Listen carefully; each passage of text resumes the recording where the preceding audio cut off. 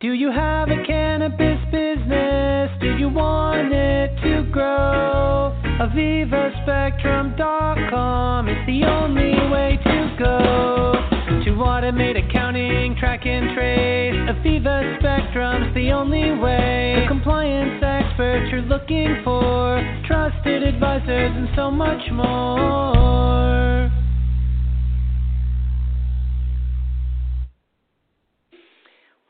Welcome, everyone. Welcome. This is Sonia Luna from Aviva Spectrum calling you in from sunny Los Angeles, California. I wanted to talk about what's up and coming next week for a lot of people that are in the cannabis space, which is, should they pay their landlord?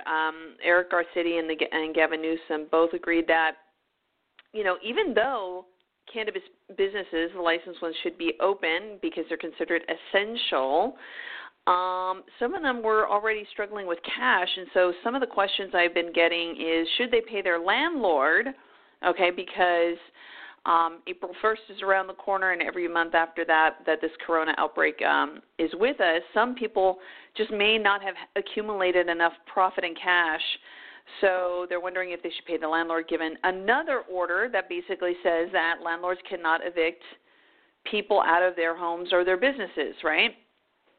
So it's a critical question to think about, and it's one definitely that we've started to address with other clients, and it's called the cash flow analysis. In other words, how much cash do you really need for the next 30 days, 60, 90, et cetera, and what would that deferment of, let's say in this case, not paying your rent for April and asking the landlord for some type of deal, what would that look like, right? So what we're trying to assess here is the question of, one, when and how to give your landlord a good heads up that you may not meet it, because let's say you're paying for payroll or you're paying for extra supplies that you didn't think you were going to need. The best time to do it is as soon as you really know that you're not going to be meeting your current deadlines that are must-have deadlines. And usually for cannabis business owners, that's going to be the payroll portion of it.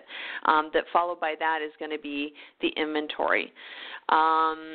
So things in your world, once you know that business is not going to be going as smoothly as you thought, or you're not collecting as much that you thought you were going to get from, let's say, your customers, or even if you were paying vendors late and you still don't have enough cash, give your landlord the heads up as soon as you know that. Don't wait till when the due date is past the actual payment date, because your rent, most leases that I've read say sometime in the beginning of the month, and then late assessments, if the payment isn't shown by, let's say, the 10th or the 6th of after the month, then it's considered late. So don't wait till you get to the point where it's late. Two is, I would say, how do you determine if you should pause 1 month versus 2 months or 3 months of rent? I personally do not think the coronavirus is going to end anytime soon. The stats, especially here in LA where we are, is that the numbers are doubling week after week. So with that trend, we're in for a long haul, like other big cities like Milan in Italy, which was closed down for 3 months. So I'm not going to make a prediction if it's going to be beyond 2 months, but for a cannabis business owner, you're trying to figure out, hey, if I pay my landlord, which is probably the income statements that I've seen on cannabis business owners, the rent is super high. It's right after the payroll expense sometimes, followed by the security, and of course inventory is always going to be there in the top payments, but or your raw materials if you're a manufacturer. But the question is, how much runway do I want to even ask from the landlord? And that's a great question to pose to your CPA, or if you have a CFO. Show me the cash analysis, if I were to defer 2 months or 3 months versus just asking him for a 1 month reprieve, right, that you'll make up. What you're really going to do is have more ways to negotiate with your landlord if it's 1 month that you don't want to pay versus, let's say, 3 months, okay? So these are things that I think your CFO should help you figure out, that if 1 month is just a short-term, consider it almost like a short-term loan. You're going to pay, let's say, the next month's rent in full, but then a quarter of that month that you didn't pay on time, et cetera. And then you catch up after 4 months because you're paying 20% every time from the prior month, that might be okay. But if you're asking for 3 months of not payment, essentially what if they were to extend the lease on the back end for you, okay, which is 3 months, just extending it to a different expiration date, all right?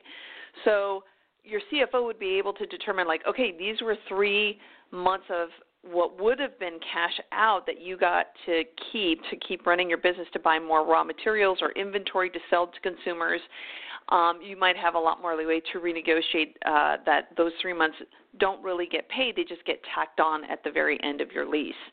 The other one I would ask is, meaning your accountant and your landlord, if maybe they can start determining if they can take your payments in a different time when you get your customers to pay you. So to give let's say a cultivator an example, if my distributor has things on terms and they pay me, not on when they pick up the product, but let's say, 10 days, net 10 days or what have you, you're going to ask for a timing difference to say, okay, landlord, I get paid from my customer typically on the 10th, or these are how our orders are paid, even if you get paid cash when they pick up the stuff. You and your distributor know that there are certain days that they come in to pick up, okay?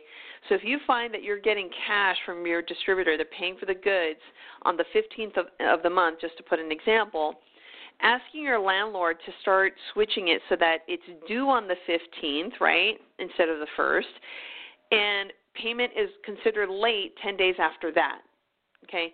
So now you have a better runway, a cash runway, knowing when your customers are starting to pay you if there's a certain trend. So that's something that your CPA or CFO should be able to look into for you.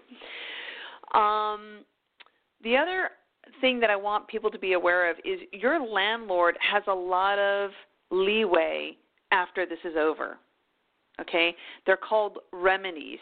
Remedies to what? Remedies are if you default on a promise. You broke your promise to the landlord, okay? You said you're going to pay the rent on time, and on-time payment is defined already in there. But if you breach it, okay, what are his or her remedies for the breach and for what cause? Okay, so right now some of these businesses that are out there, not cannabis in particular, but are considered non-essential, right? And they should be closed. So, does the individual, the business owner, just continue to work and go against what the local government said they can and cannot do in terms of being open? Of course not. Then the landlord is pushing the tenant to do something illegal, right? But there are other remedies. So, for example, in some default clauses that the landlord has the right to do is these remedies of, let's say they gave you tenant improvements. They could, in fact, put in their clauses that, by the way, because I gave you these tenant improvements, if you breach part of this contract, I get to reclaim some of those tenant improvements that I agreed to pay you. Okay? That could be one of their remedies. So I put that out there because some landlords were good about tenant improvements. A lot were not, obviously. The other is deposits. Okay? Maybe some of the remedies that the landlord has is that they have more access to your deposit, and therefore you have not only a month of payment that let's say you delayed it, but you also have to replenish your deposit, okay? Or a remedy could be you forfeit that deposit, okay? Meaning regardless as to what happens, that could be a potential remedy. I'm just bringing up some extreme cases, but what I'm asking everybody to do is that if you're going to make that decision and not make that first April payment, go to the contract and ask what the remedies are, and you can always get to an attorney, real estate attorney, that can tell you more or less what the remedies are. Now the real question is, well, given this economic crisis that's about to collapse, that everybody's seen the Dow Jones and the S&P 500, are landlords just going to start kicking people out? I think we're going to get to a point where it's going to be, instead of a landlord's market, I think it's going to be a leasee market, meaning potential business owners that want to lease space in the very near future, meaning end of this year, beginning of next year, they're going to have more negotiating power. So even though there could be some severe remedies, the landlord knows that we're in a really bad economic crisis. That's why there's a $2 trillion economic package that got signed today, okay? So, it would be in their best interest, knowing that right now we're going through an economic crisis, for them to negotiate with you nicely, right? But just know, when push comes to shove, you don't know where that landlord's coming from. You don't know how much he or she has leveraged the property or the land, and you don't know what other bills he or she has to pay too. So it's obviously a two-way street. So I'm going to end this episode about what you should look for in determining whether or not you want to make that April 1st payment to your landlord. We here at Aviva Spectrum offer a cash flow analysis.